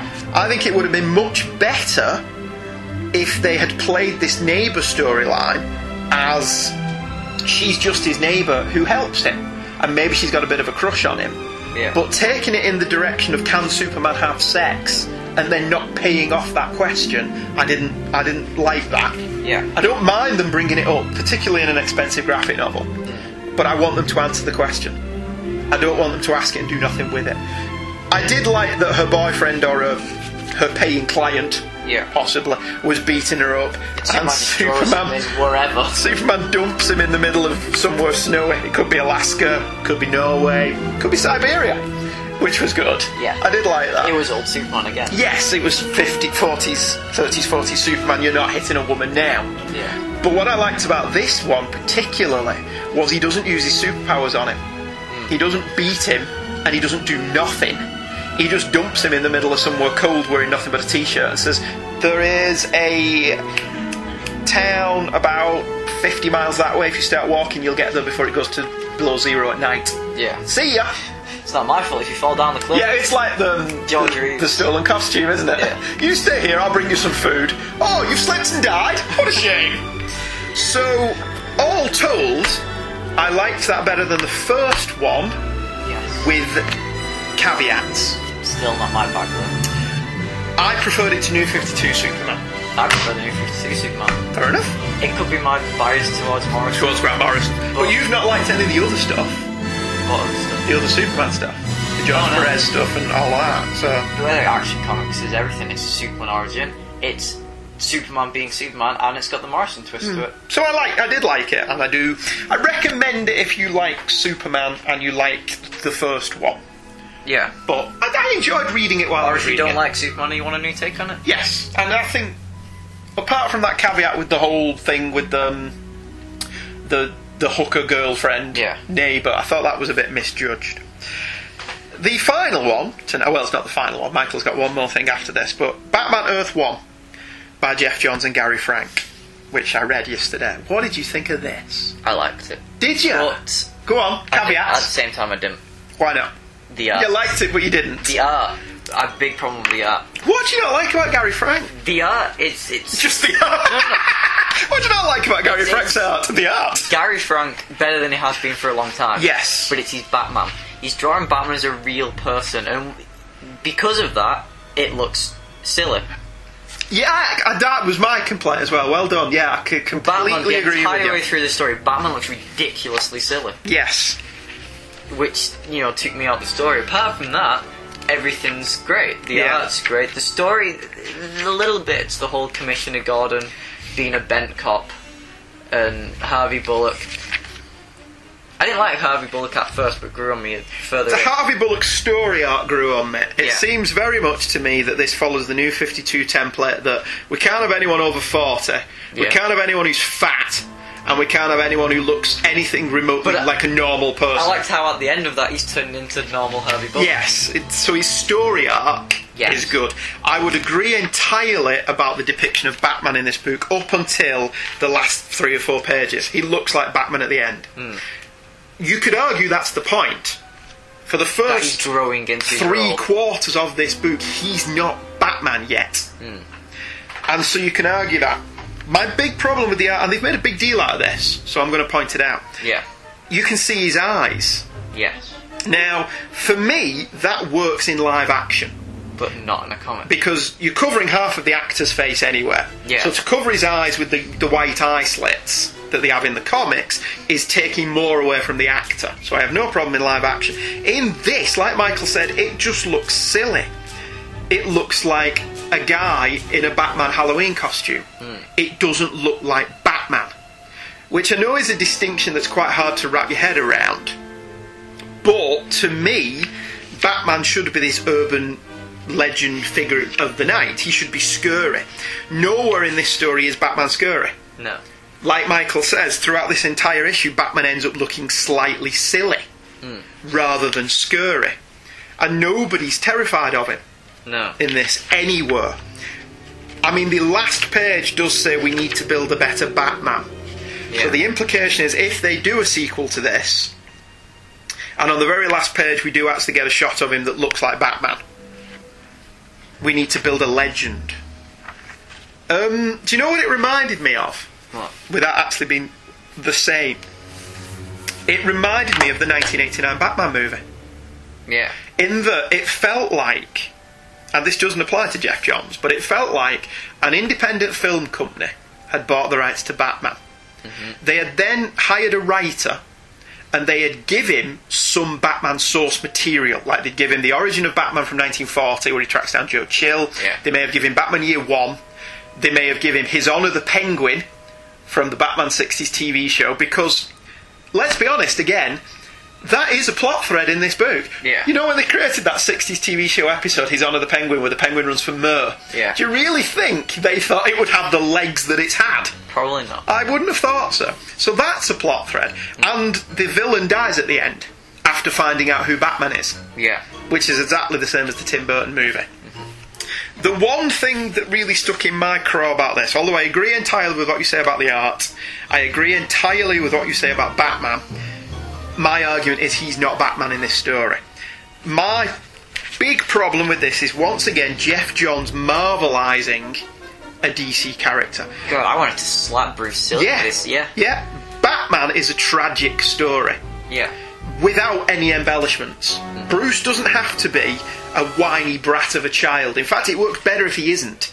It works better if you like Bruce before his parents are taken away from him. In this, Bruce is a brat before his parents are killed. Secondly, although the parents are the subject of a random mugging that goes wrong, which is the premise of Batman, later on in the book it establishes that the Penguin had arranged for them to be killed here anyway. Yeah. So it doesn't matter. So that's like Jeff Johns having his cake and eating it. It's, yes, it was designed to be a mob hit by the Mer, but they got killed before that could happen by a random mugging. Yeah. That takes away from the origin. Secondly, in introducing a Marvel element to the origin, Bruce is responsible for his parents' deaths. Yeah. Bruce runs out of the cinema through the fire exit, saying, I want to see the film tonight, we're going to go to the other cinema and see it. Yeah. It's all about me. And by running into the alleyway, he bumps into the guy who will mug his parents. Yeah, but at this point he's just a guy looking for... This guy is just a guy cutting through the alleyway. Yeah. There is no implication anywhere that this guy's going to commit a mugging here. Bruce runs into him. The mugger says, "Watch where you're going, kid." And Bruce says, "I don't have to do anything you say. My parents are the richest people in Gotham." And at that point, the mugger goes, "You're the Wayne kid."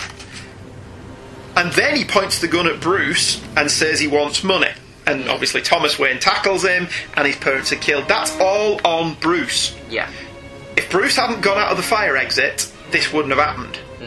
Granted, they would have been killed by the Penguin's men anyway. So it doesn't matter what Bruce So it doesn't matter, but essentially what they've done here is make Bruce Wayne responsible for the death of his parents. Well, they could have escaped anyway. Exactly. Yeah. If the hit may have gone wrong, I don't know, any number of reasons that it could have worked out.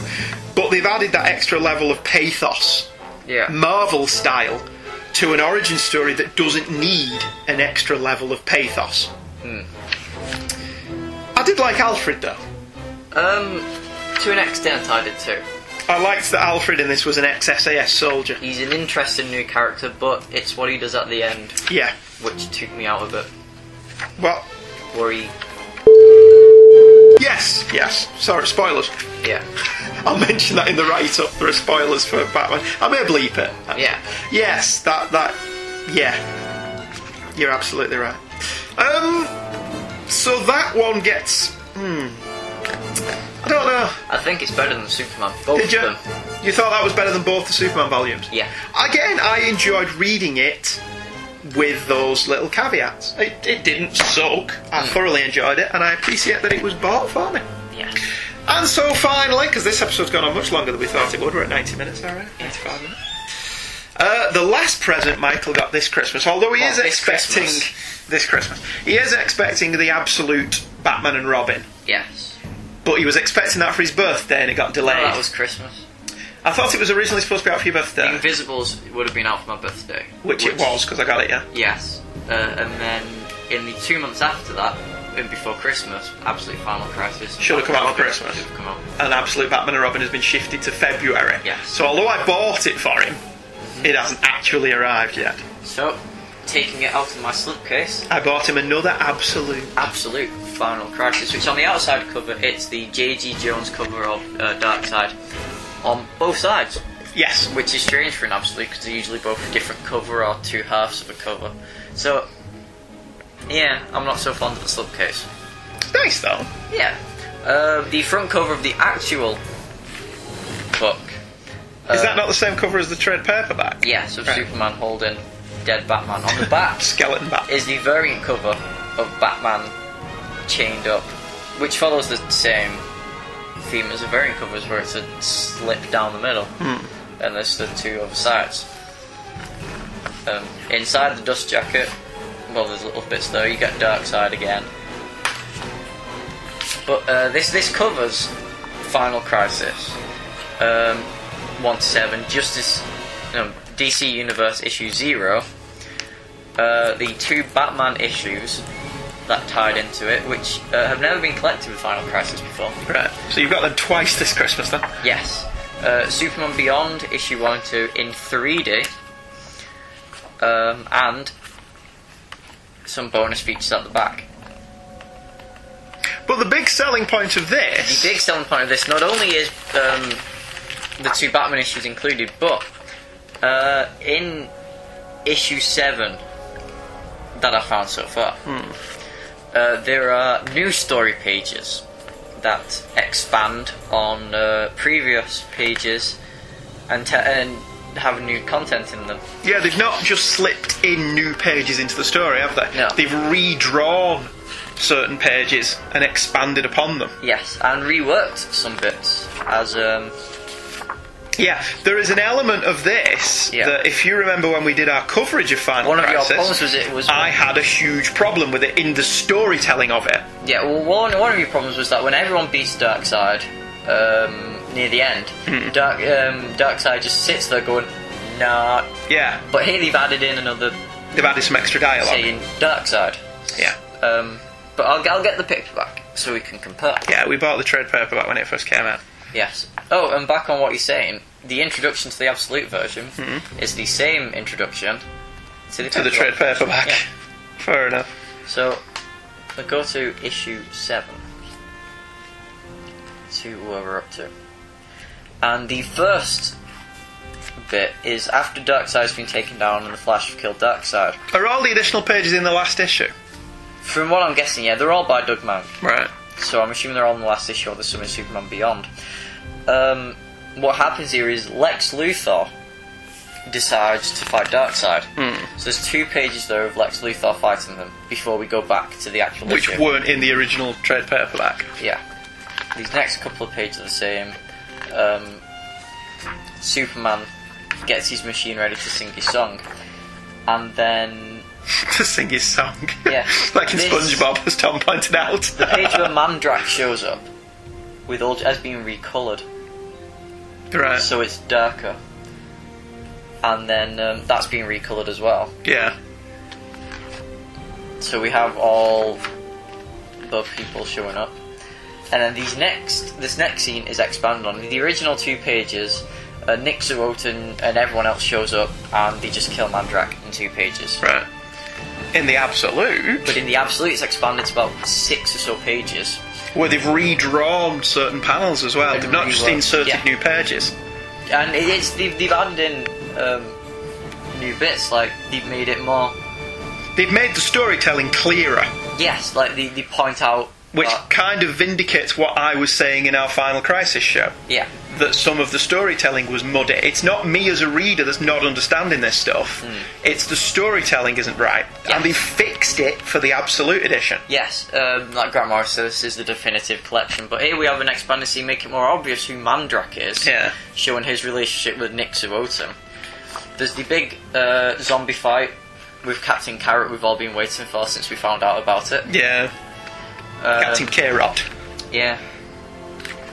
Which culminates in the same panel at the end of issue 0 but reworked. Yeah. It's a big, more expanded fight scene. Before, I'm pretty sure that returns it to normal then. Yeah. The other problem I had was in the Superman 3D one, remember? Yeah. With the kiss. Where I said it wasn't at all clear in the original, in the trade paper, what the hell had happened. Yeah. And you had to keep going back and rereading it and going, alright, he pulls a Superman 2 here.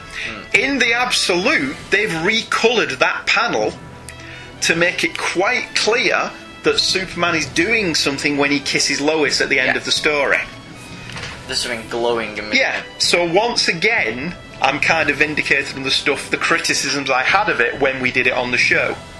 That if they felt the need to go back and fix and clarify some of the story points, then obviously it wasn't right the first time round. Yes. So But now it is all though. yeah, so you're happy with it, Yes. then, aren't you? So the best way to read Final Crisis is the absolute. If you can afford to buy it. If you can, it's expensive, but It's very expensive. It's worth it if you want to read Final Crisis. Yeah. Okie dokie, that about wraps it up. I got a Doctor Who t-shirt with Tom Baker's costume on it. They've done costumes. They've done t-shirts of different costumes for the different Doctors, for the 11 different Doctors. And I got a Tom Baker one. And I got a couple of Doctor Who DVDs, The Leisure Hive and Robot, off other people. So that was lovely. And that was our Christmas What We Got geeky-wise. Yes. We hope you enjoyed it. Mm-hmm. This, in addition to being our anniversary episode, is also the last new episode that will air on Podomatic. So from now on, we're going to be part of the Two True Freaks Internet Radio Network. Hey kids, come. Bugger off, kid. I'm talking here. Hey, folks, it's your old pal Murray Clawhammer here. And boy, do I have some good news for you. The Hey Kids Comics podcast is moving. As of January 1st, you can find your Hey Kids Comics podcast on the Two True Freaks feed. That's at twotruefreaks.libsyn.com. Libsyn spelled Libsyn. I love this show. It's like drinking Earl Grey tea next to the Thames River and having scones instead of sitting in my mom's basement and drinking Dr. Pepper and eating Little Debbie snack cakes. Anywho, thanks to some sketchily acquired photographs, Two True Freaks and Demonza Corp anticipate a long and fruitful relationship with Hey Kids Comics. And remember, come New Year's 2013, you can find your Hey Kids Comics at twotruefreaks.libsyn.com. Libsyn! They're British! This offer is void in the event of Mayan prophecy being accurate. So move your browsers over there and listen to some of those shows as well. Comics Monthly Monday is always good. Back to the Bins is excellent, and they do the Star Treks and the Star Wars and the Vault of Startling Horror and lots of other things that you should check out. So, next week, we're back to normal with the first show of a new year, in which we're covering Avengers vs. X-Men. And then we've got a Hellblazer retrospective where we're going to pick some favourite issues of Hellblazer. And then it's Happy Birthday Superman for God knows how many weeks. We've actually got planned out in my little ring binder book. We've got planned out right through to the end of April, haven't we? Yep. So we're not shorting on things to cover through till the end of April. So we'll see how that goes. We'll see how much of that actually gets done. Yeah. Because if you remember last year, I wrote a list of episodes and shows, and how many of them, Changed. and it completely changed over the course of time. We hope you all had a very good Christmas. We hope you all have a happy New Year, and we'll be back in 2013 with more of the same. Yes. I would have thought. Bye bye. Goodbye.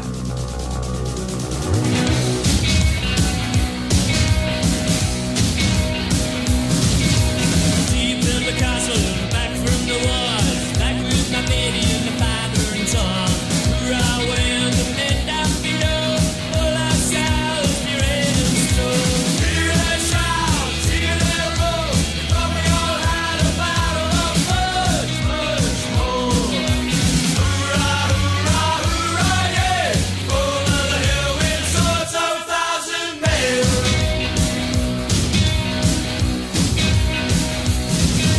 We had to meet the enemy a mile away. Thunder in the air and the sky turned grey. Assemble in the night and the swords we showed. There was hope in our English heart. Hear our roar, hear our sound. We're gonna fight until we have won this town. Hurrah, hurrah, hurrah, yeah. Over the hill with swords of 1,000 men.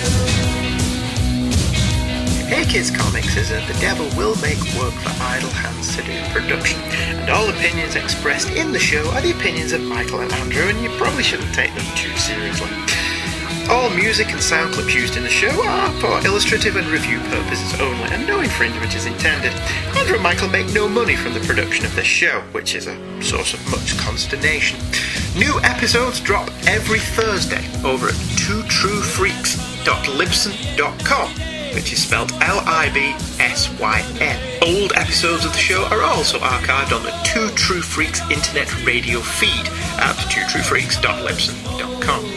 If you wish to communicate with Michael or Andrew or any of the things they've discussed about on the show, you can email them at heykidscomics, all one word, at virginmedia.com. If you wish to view the covers of the comics we've talked about this week, we have a website, www.heykidscomics.webspace.virginmedia.com. If you are so inclined but don't actually want to drop us an email but just wish to ask us a quick question or say hi, you can Facebook friend us. We're using Hey Kids, all one word, as the first name and comics as the surname. We hope you enjoyed this episode of Hey Kids Comics.